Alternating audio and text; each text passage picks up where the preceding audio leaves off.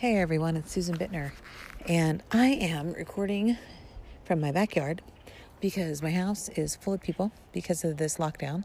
I have 3 daughters living in the house with my husband, myself, and we have 3 dogs, and 2 of them are big Weimaraners.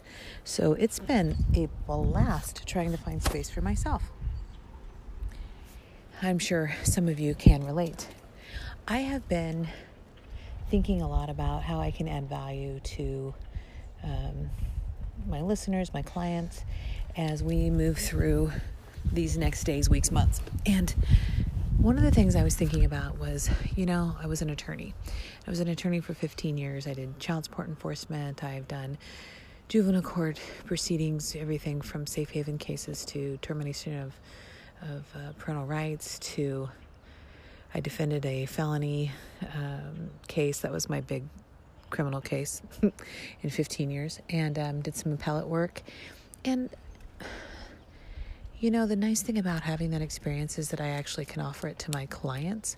Today I was with a new client that's actually going through a divorce, and I have found that I've been doing more and more referral-based transaction work where people are going through transition, and that transition may be a divorce, it may be a debt issue, coming out of like large medical situations and just can't financially keep going, or even probate cases where a loved one has been lost and the family needs to sell the property, or someone has moved into an assisted living and the family needs to dispose of the asset.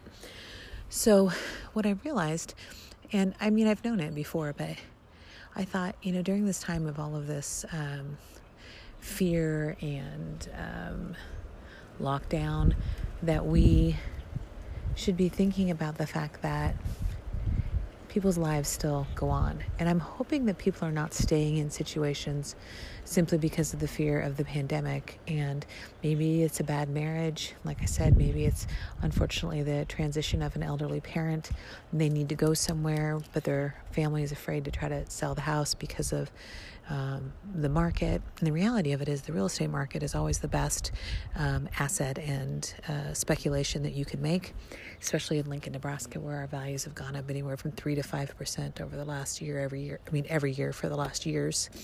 And home values just keep going up and up, but not crazy like the rest of the country. Like, we didn't have the spikes of 15, 16%, 20% in a year like was happening in other locations in that 2008 market crash.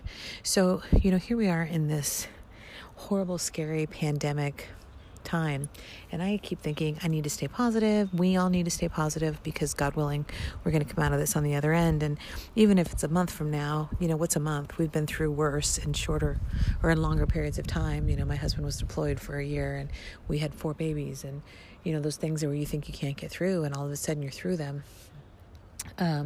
Or when you're mourning a loss of someone, and you're now 3 or 4 months out, and you think, wow, I'm starting to see the light at the end of this dark tunnel. And we need to keep doing that for each other.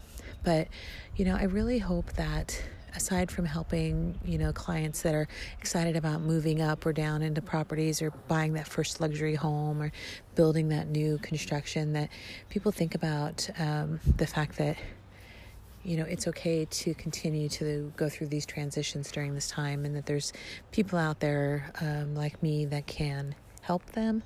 And I hope I can do it justice. I hope that we can find a way to get them through this transition and this very stressful, because it's really stressful even in good times. So can you imagine throwing a divorce or a death on top of it? My word, can't even fathom.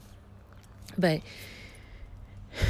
I just want people to know that I'm going to be there for them. And I've just been thinking about that a lot today, and looking at that young woman that I met with. And I think about how she didn't want the divorce, and she didn't want, any of what's happening to her to happen. And, and I just told her, I said that once you move out of that property, that marital home, and you can move into your new space, and you can start to heal, because you won't have the ghosts of that former relationship.